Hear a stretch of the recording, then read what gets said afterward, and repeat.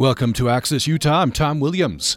We live more and more of our lives online. We rely on the internet as we work, interact with friends and loved ones, pay bills, stream videos, read the news, listen to music. We operate with the understanding that the data that traces these activities will not be abused now or in the future.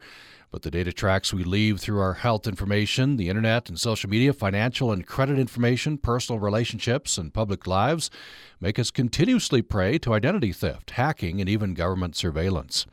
With a host of cultural differences as to how privacy is understood globally and in different religions, and with ceaseless technological advancements, privacy is an increasingly complex topic.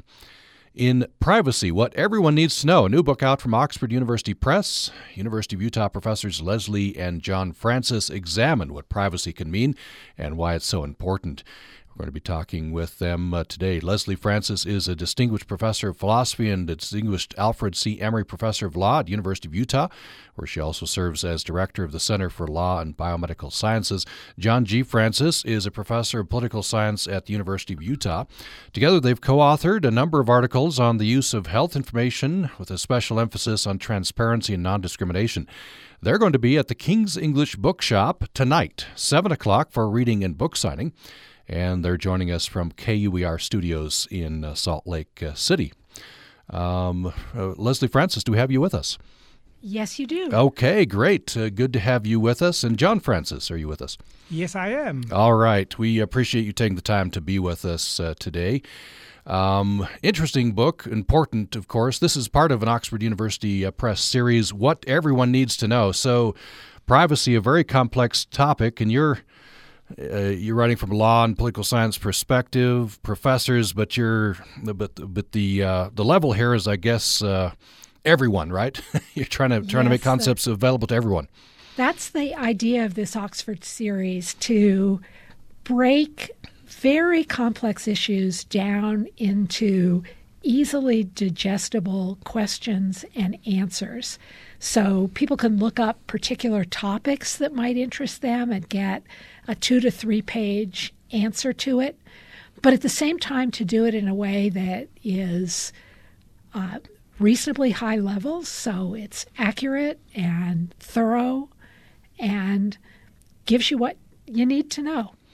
Do you have the book in front of you? I do, or I should say we do. You do. Okay. Could one of you read the first 2 paragraphs from the preface? I think you set it up very well here.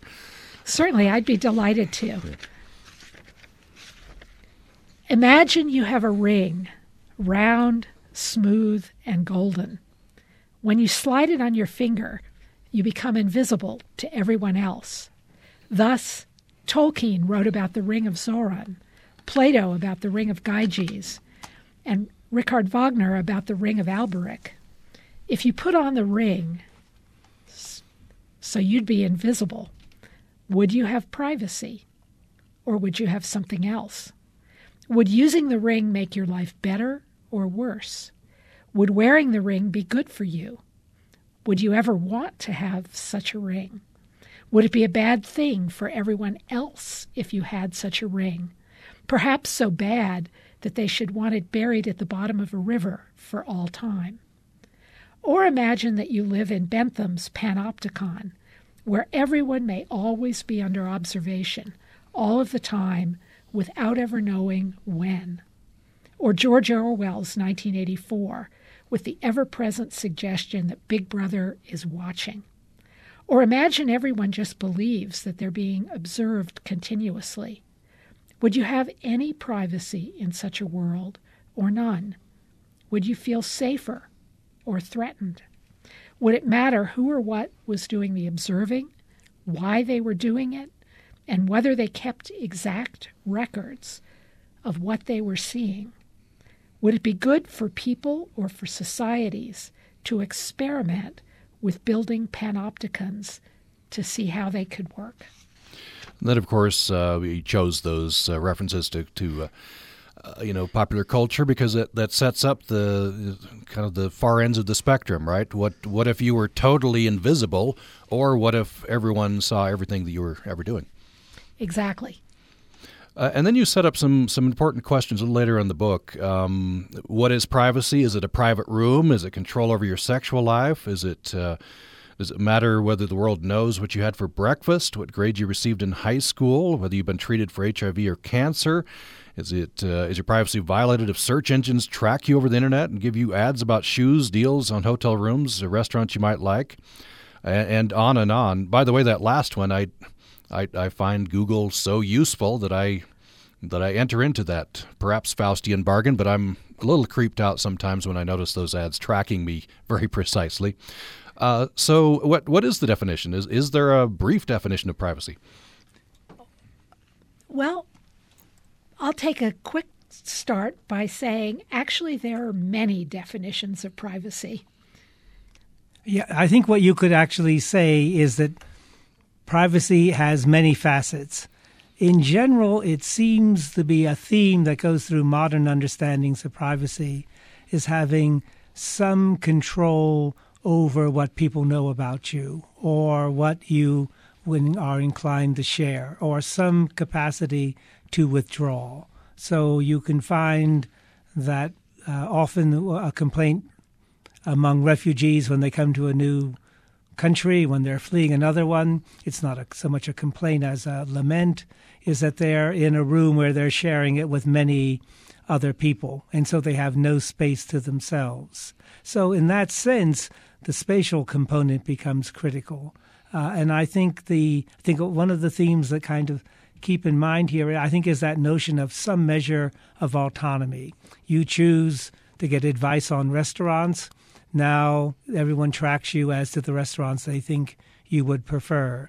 In some senses, you're gaining something, but you also know at some point you could simply say, I'm just going to talk to friends and not go online to figure out which restaurant I want.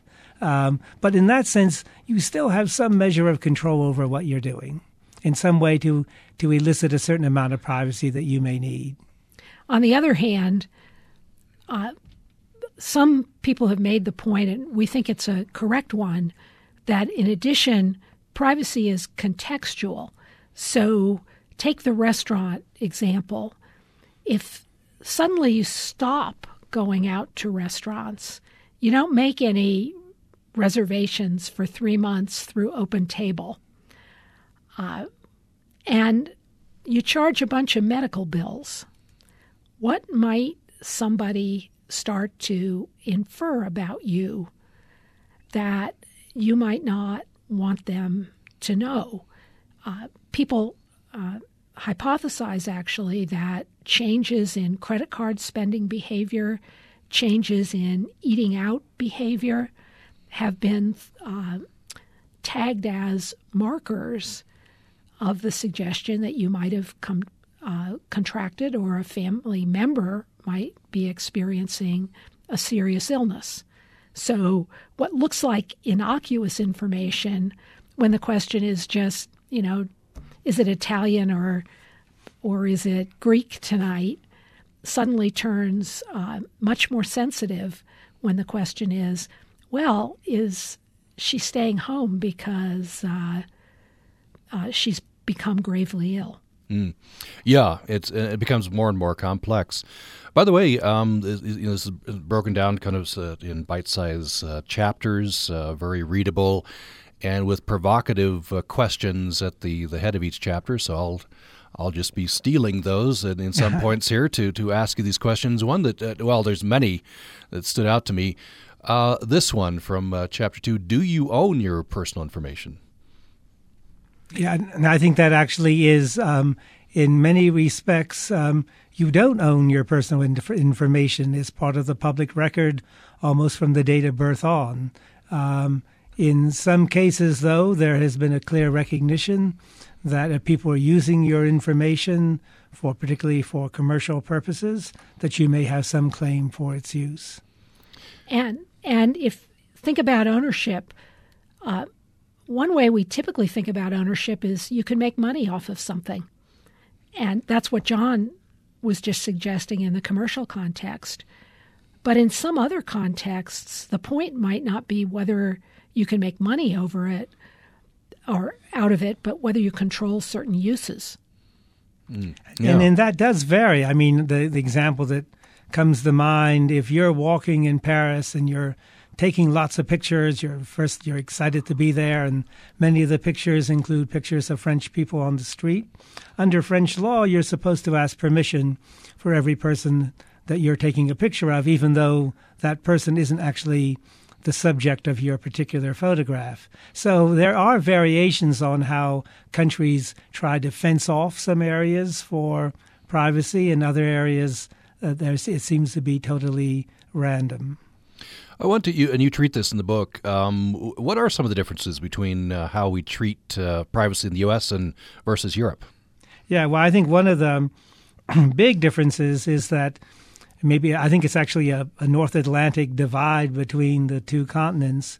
In Europe, under the European Union, there is increased emphasis on the right to be forgotten, and that is if there are some data in an archive and yet there is a Google link to get that information. It might be about a prior record of some criminal activity or just something that you would like not to be revealed.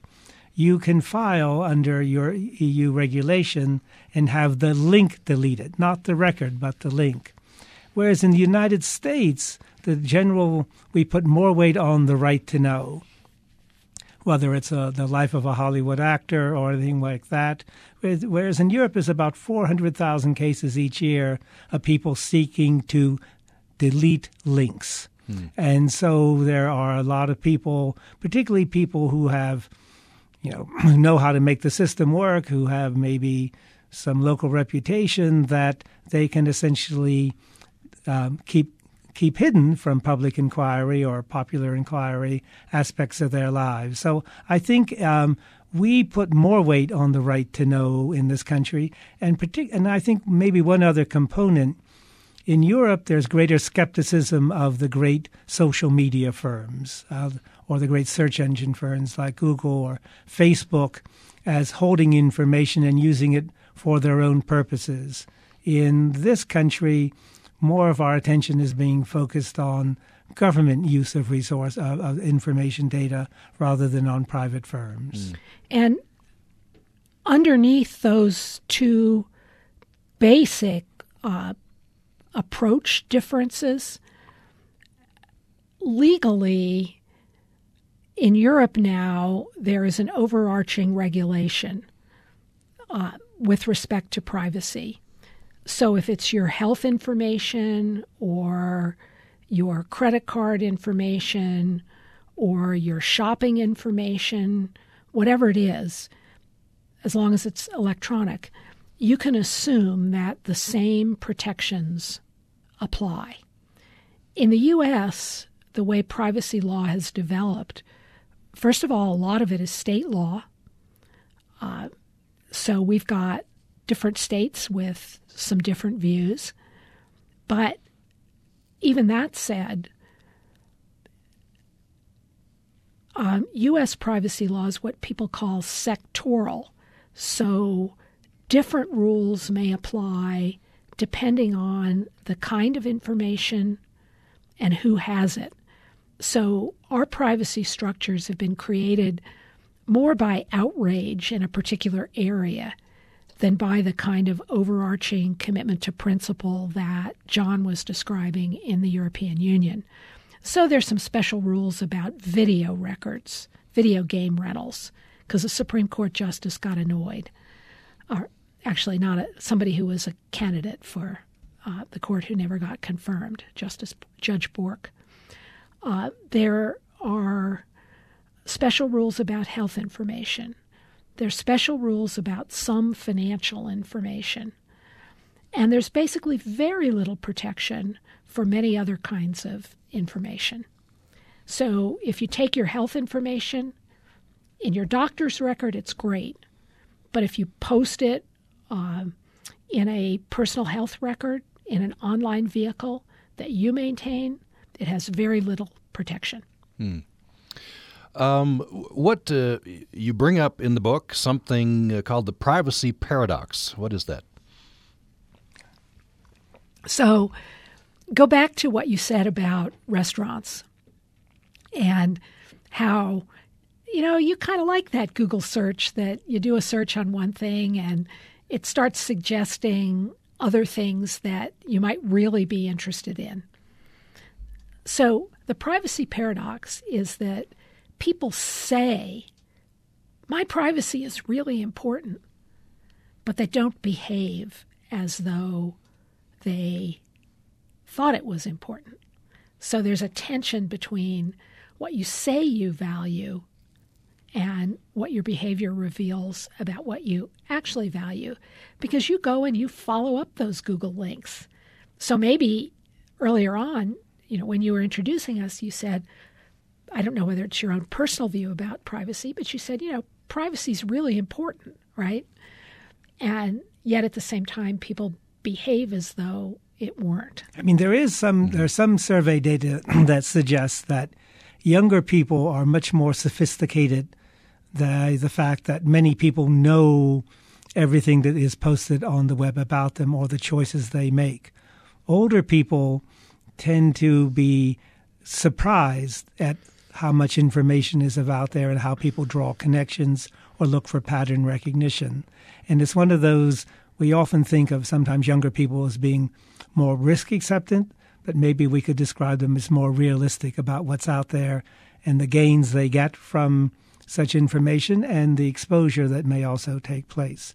I mean, I still think there's every reason to make people aware that if in some cases they're taking risks by some of the things they seek to find on the net. But I think there is that paradox. The benefits sometimes, depending on the circumstance, outweigh the risks. Although I think, and you can see here, John and I don't always share the same view on this, I think the paradox is overrated, because I think people's behavior more often than they're aware of reveals a lack of information about the extent to which they actually are protected. So, for example, some survey data indicates that people believe that the fact that a website has a privacy policy means that the website protects their privacy. It doesn't. All a privacy policy does is say what the website will do with your data. So it's a privacy policy to say, we're going to stick your data up on the back end of an airplane and fly it across the stadium at the next football game. Yeah, that would bring it in bold relief, wouldn't it? It certainly would, but that's a privacy policy. Now, John Francis, you talked about the generational divide. Some surveys are showing this. Is that for young people more aware, perhaps? Is that a resigned awareness, perhaps, or is it an accepting awareness that a lot I think probably it's a resigned awareness. I think you raise an excellent question. I think the advantage of, I think for a younger person, if you want a job, if you want to apply for to school, whatever you want to do, you're going to be involved in the net, and it controls your life. That's actually a lot of your social relationships are framed in that direction. So you assume a lot of information is made available about you. And so I think in that sense, you're resigned to that recognition and you negotiate it. Maybe another way to put it in a slightly different way is that, as we well know, hacking is very common. Health records, large credit rating agencies.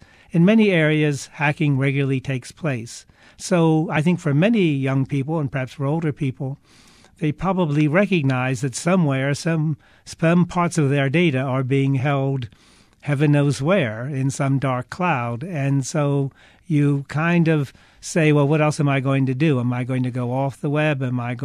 It's no longer really feasible to apply for a job not going online. So I think that's just the hazard of modern life, that there's a lot of information out there about you, but it doesn't immobilize you from having to use the net. Let's take a break. When we come back, I want to ask what we can do to protect ourselves. There are several passages in the book about that. I want to talk about some of these, about our health information. Both of you are heavily involved in the research in that area. and much more. We're talking with the authors of the book, Privacy, What Everyone Needs to Know. It's out from Oxford University Press. Leslie Francis and John Francis, professors at University of Utah. They're joining us from KUER Studios in Salt Lake City. Thanks to the good folks at KUER. And they'll be at the John and Leslie Francis will be at the King's English Bookshop in Salt Lake City tonight, 7 o'clock. You have the opportunity, if you're going to be in the area, to hear a reading from the book and get your book signed there. That's King's English Bookshop tonight, 7 o'clock in Salt Lake City. More following this break. Thanks for listening to Access Utah. I'm Tom Williams. We're talking with the authors of the book, Privacy, What Everyone Needs to Know. It's out from Oxford University Press. The authors are Leslie Francis. She's a distinguished professor of philosophy and distinguished Alfred C. Emery Professor of Law at the University of Utah, where she also serves as director of the Center for Law and Biomedical Sciences. John G. Francis is a professor of political science at University of Utah. They're joining us today from KUER Studios in Salt Lake City, and there's an event. You can interact with them tonight, 7 o'clock, at the King's English Bookshop. A reading and book signing there tonight at 7 o'clock in Salt Lake City. You're welcome to join this conversation. We hope that you will get your question or comment through to us. A couple of methods. Email is upraccess@gmail.com, upraccess@gmail.com. And our toll-free phone number, 1-800-826-1495, 800-826-1495. So I think we're all aware on one level or another that our information is vulnerable, that it is being tracked, that it could get hacked. So I wonder, first of all, before we get into some protections and measures we can take to protect ourselves, how ubiquitous is this? Is it more than we assume, more than we know? I think it's actually fairly ubiquitous. I think it's widespread. You can see that the number, one way to look at that are the number of agencies now advertising on the web that offer services to improve your security of your particular business or firm or association. And there also is increasing investment to try to put up defenses against being hacked. So I think it actually is widespread. I think there are some people associated with with RAND out in Santa Monica who argue that it's really ubiquitous. You find hacking everywhere. I think it's a genuine challenge. So protections, I think, I'll just take myself.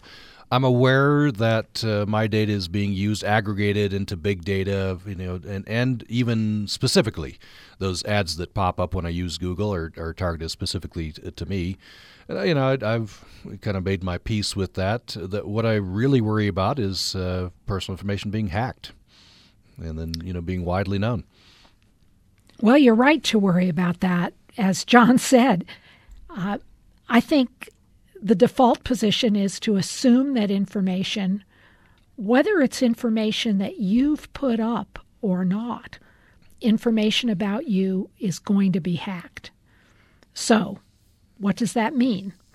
The first thing it means is to do your very best to be aware of what information is out there about you in contexts in which it could be damaging. So I'm going to give you two illustrations of that. The first is your physician's medical records. Now, that may seem problematic because you don't want somebody to know that you've got a sensitive diagnosis. Or you may think, well, it doesn't really matter because I've never really been sick and my medical record is boring. Well, in both cases, you're actually wrong about what the real risk is of hacking of your medical information. The first is that in your medical record is a lot of information about you that you can't change. Your doctor has your address, your phone number, most likely your social security number, your date of birth, kinds of identifying information that can be used to create an identity about you, but that you can't just change your date of birth or your social security number in your doctor's record like you can change your credit card number or your credit card PIN. You just get a new credit card. You don't get a new you. The second reason why, and I'll use credit reporting agencies as an example, the second reason why hacks can be really scary and you ought to try to know what information is in there about you is that there's a significant percentage of erroneous information in people's credit records. So when there was that huge Equifax hack recently, not only was accurate information about people gotten, but inaccurate information. So you don't even know where that's gone.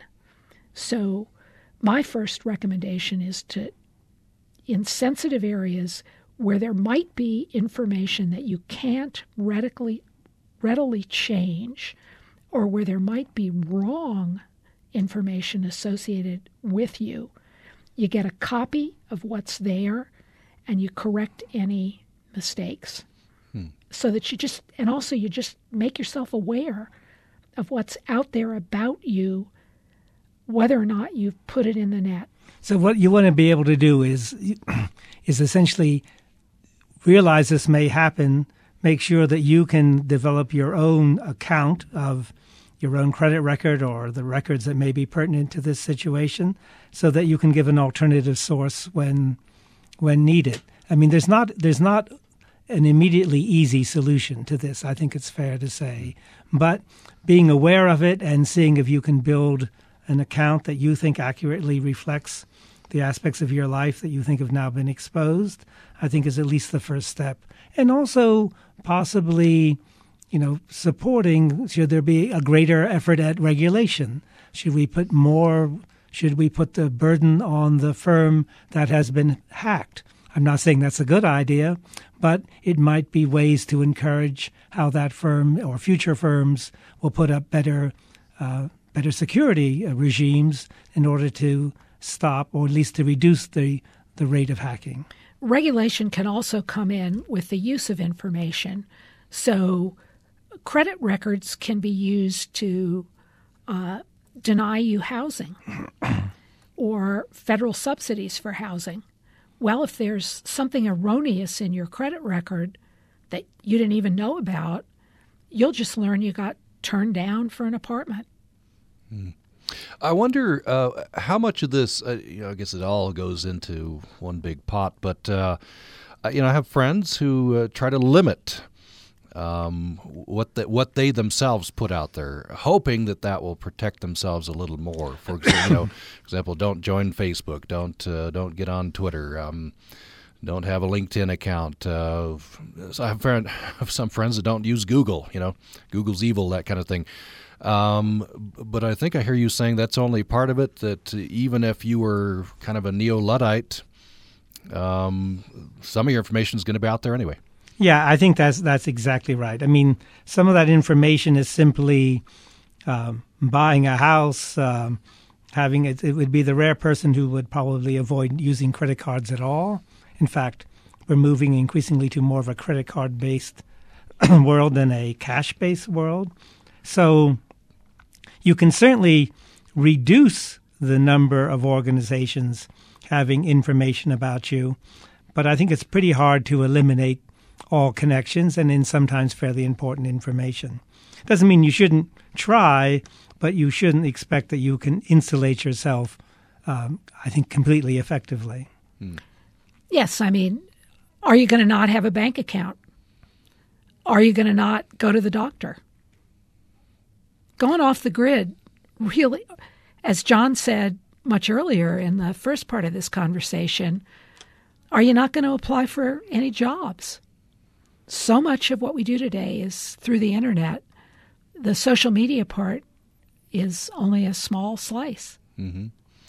I was reading your book. You reminded me of the Ashley Madison case. Yes, and the fact that reminded me that this isn't just economic loss distress and stress in your life, but some of the people in Ashley Madison committed suicide. So the Ashley Madison case, for people who don't know it, was essentially a dating site for people interested in adultery. And there was a challenge with that the site said we have high security. As it turned out, the site was successfully hacked by people and the hackers were releasing the information to selected audiences. And maybe the risk to kind of think about this is that some of the people using the site were from the Kingdom of Saudi Arabia, where adultery is punishable by death. And so all of a sudden, your names could be exposed in ways that you had never imagined, and the risk you ran could be a very serious one. So this is maybe a very good example that something that may seem like a dare or have some kind of allure for some people, maybe you ought to think twice. Is this something you really should be doing? And I think it actually it is quite a danger. Let me actually put this in a slightly different context. So in some respects, parts of the net remind me of what it might have been like to live in a small town in, say, 1900 America, maybe a town of a couple of thousand people. In such a town, everybody pretty well knows everyone else's business. Oh, the good news is someone can look after you if you're ill. The bad news is that if your preferences or life doesn't quite meet the standards of the local community, you may feel exposed or isolated. So that kind of not having a private life in a small town might be similar to using some aspects of the net may also quickly bring home to you that what you're doing is observed by others who may not have your best interest at heart. That's an interesting analogy. I don't know, the whole wide world of everybody seems a little less safe than the small town. Although I'm sure the small town, always had your bad characters as well.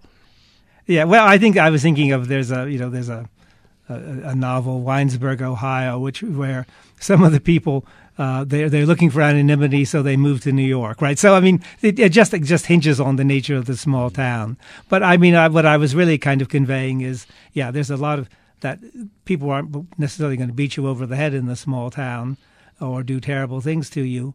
But the idea is that you became conscious of what you did was observed by others. Mm-hmm. And if you hold to the view that you joined this kind of dating site, that somehow you can do it with your anonymity preserved, I think is highly unlikely and something you should take into account before making such a decision.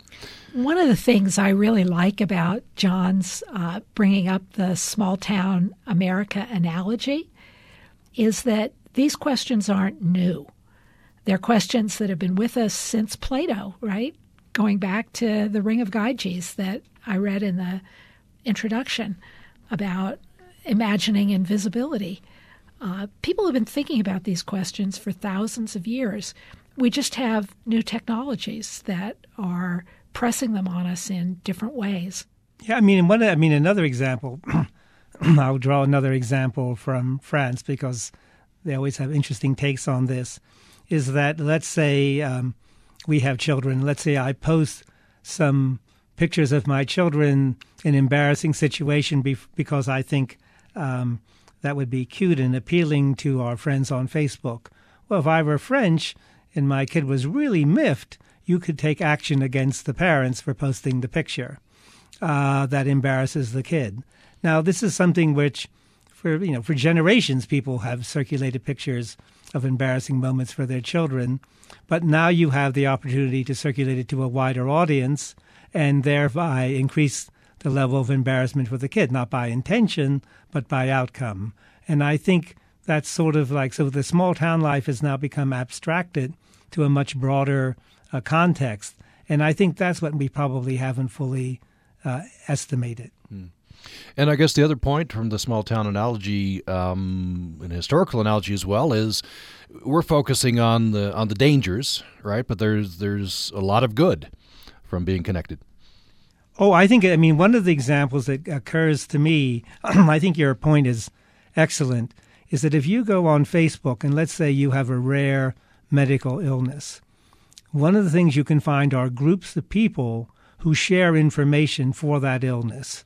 Maybe it's an illness that affects only a small number of people, but the kind of incapacitation that can occur is just enormous. So you can share information, you can learn where there are new medical studies going on. So you have ways of drawing connections that I think are much easier to do today than in the past. I know of cases where the use of Facebook was very helpful in developing connections on the Zika virus, right? And so I think one of that. So the good news of the net is that it actually can connect you to people in similar situations that can be of enormous benefit. So it shouldn't always be seen as something that's scary and dark. It opens opportunities as well. And we should also say that the use of data more generally opens opportunities. So big data isn't just about do you get a recommendation for a restaurant that looks like the other restaurants you've done searches. Big data is being used for public health purposes in fascinating ways. It presents the opportunity to detect outbreaks before they become dangerous in the way Ebola did. It presents the opportunity to find rare side effects of medications. So all kinds of opportunities. So we don't want to come across as anti the use of data. We want to come across in the book as thinking about how data can be used responsibly. We will go to another break here soon. When I come back from the break, I want to talk about health information, and I'm especially interested in genetic information, and very, very useful. People are very interested in that, but then it opens you up to abuses of that if it gets out into the wrong hands. But before we go to the break, I want to loop back to the right to be forgotten. It's very interesting. Yes. And John, you said that it's much more accepted, even, I guess, codified into law in Europe. Is it effective? If I take steps under this right to be forgotten, can I effectively block out portions of my life from on the web? It's actually, I think, fairly effective. Now, keep in mind that this data may still exist in some archive, in some government record that you acted badly as an attorney, but the problem was then eliminated. So that still exists. It's simply, though, that the way we gather information is usually by Googling it. And if you can delete the link, then you've actually gone a long way to help. Now, the example that I have a friend who, an old friend who lives in a European country. This is a very well-connected person. Much was known about her on the net. She moved to have stuff deleted. She's practically disappeared from it. So the good news from her point of view is that she is left alone. She has been forgotten in certain ways. The bad news, I think, is this is not a person prominent in politics, but in social life. Maybe we should have more information about this person, but it's no longer available. Leslie and I have a difference of opinion. I tend to be more in the right to know stuff, and she's more in the right to be forgotten camp. But I think the bottom line is the way it works. It's fascinating in Europe.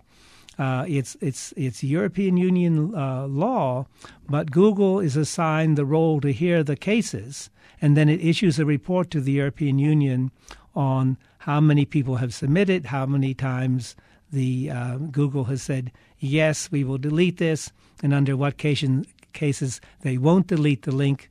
If you're running for office, they won't delete the link, for example. So, yeah, it's a very effective way.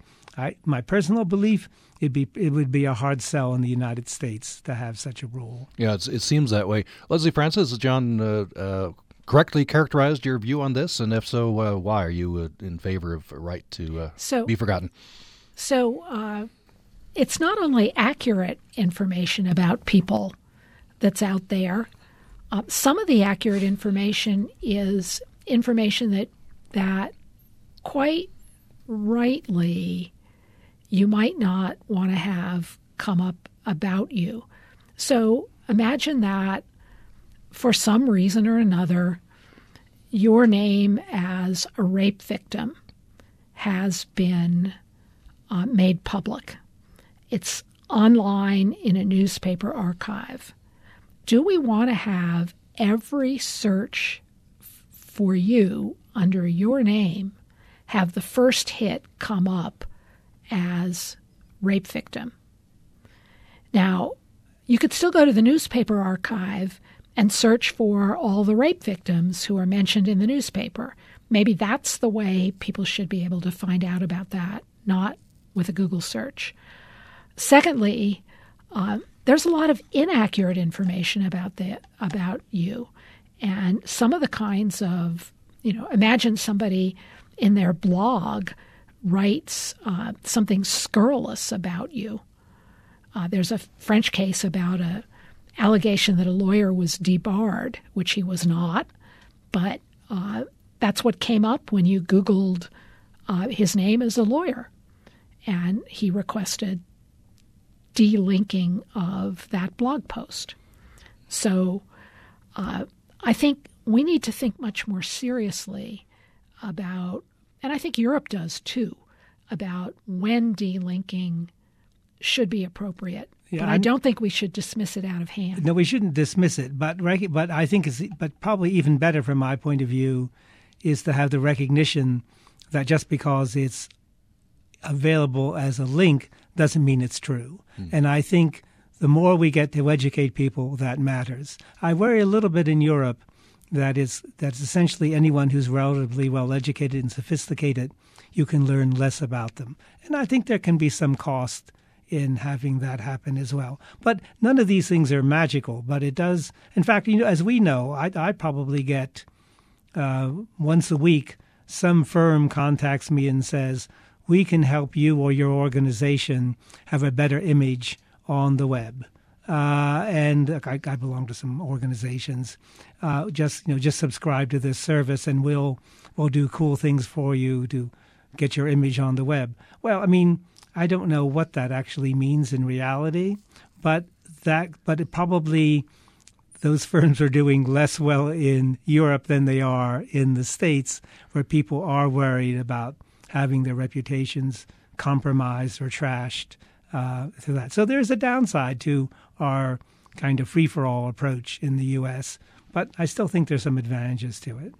Well, let's take a break, and when we come back, I want to talk a little bit about health information. We're talking with Leslie Francis and John Francis, professors at University of Utah. Their new book from Oxford University Press is Privacy, What Everyone Needs to Know. And they'll be at the King's English Bookshop in Salt Lake City tonight at 7 for reading and book signing. That's free and open to the public. They're joining us from KUER Studios in Salt Lake City. More following this break. Thanks for joining me for Access Utah. We reached our last segment with Leslie Francis and John Francis.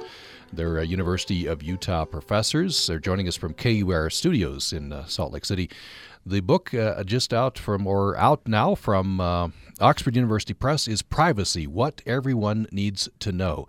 And Leslie and John Francis will be at the King's English Bookshop tonight at 7 in Salt Lake City for a book signing and a reading. You're invited to that. So I want to jump into a couple of questions about privacy and health information, and I want to start with what legal protections are there for genetic information? I have a couple of friends who just took, sent off for their genetic information, in this case for genealogical purposes. But there's a lot of information there, obviously, if you have your genetic information stored somewhere. Yes, so there is a relatively recent federal statute called GINA for short, the Genetic Information Non-Discrimination Act, which has a specific definition of genetic information, which includes family medical history information and results of genetic tests, and which prohibits either requests or use of it without your consent for two purposes, basically. for employment purposes. So your employer can't ask whether you've had a test for Huntington's disease or whether somebody in your family has Huntington's disease, or even whether somebody in your family has cancer. And your employer can't, so that's employer. The other prohibition is health insurance. GINA does not protect you once disease has been manifest in you yourself. So if you actually get breast cancer, you're not protected by GINA. You're only protected against requests about whether your mother had breast cancer. And GINA doesn't protect you from any other kinds of uses of genetic information to turn you down for credit or a mortgage or life insurance. Life insurance, disability insurance, those are important kinds of insurance. In the health space now, with a prohibition on underwriting for pre-existing conditions under the Affordable Care Act, GINA has actually become less important than it was when it was originally enacted. But that's what we've got on GINA. So, I mean, I'm involved with some colleagues in a survey of people and their willingness or unwillingness to share family health, family genetic or health histories. And one of the findings in the literature, which we're testing, is that sometimes the people less likely to share information are people who are the most vulnerable. They're in minorities where they feel they're more at risk of employment discrimination or social discrimination. And yet, as I understand it, and I'm not a medical person, genetic information is often valued in healthcare treatment. So the question is, how do you assure people, or can you assure people, to share such information? And of course, it isn't just you. It might be that you need information from your siblings, your cousins, your parents. And so it's actually a fairly complicated case when people want to share family genetic histories if it involves more than just one person. Yes, I should say one of the reasons people have thought genetic information was special is that it gives information, at least potentially relevant information about family members, not just about yourself. Yeah, that's certainly true. Yeah, it does include information just right there about your whole family. We just have a couple of minutes left to maybe give you each a minute to put this in context. The takeaway here: how best should we frame thinking about issues of privacy? So I think we should frame issues of privacy about becoming better informed about what kinds of uses of data are possible, what their benefits are, and what their risks are. And when I say we not only as individuals, but we as members of a democratic society, because a lot of what's at issue here can't just be done by individuals. It may require regulatory protection. I can't put in the security stuff about my doctor's record, just to give you one quick example. Yeah, so I think the question about privacy is, as we began this discussion, there are many ways to think about privacy, but the one theme or that I see that of great importance is the notion of being able to have, at least in some parts of your life, some measure of autonomy, some area where you seem to have a relatively high level of privacy, which requires, in an ever-changing world that we're in, that you kind of think through about the information that you can keep or the space that you can defend, and so that learning about privacy in its many manifestations is probably more important than ever. So we think it's a key issue to learn about, and also to recognize that it's a changing issue. We have been talking with Leslie and John Francis. Their book is Privacy, What Everyone Needs to Know. It's out from Oxford University Press. They have joined us from KUER Studios in Salt Lake City. You have an opportunity to interact with them tonight. If you're going to be in the Salt Lake City area, they'll be at the King's English Bookshop in Salt Lake City tonight at 7 for a reading and book signing. Leslie Francis, John Francis, thank you so much for joining us. Thank you very much. Thank you. We enjoyed it very much. And thanks for listening to Access Utah.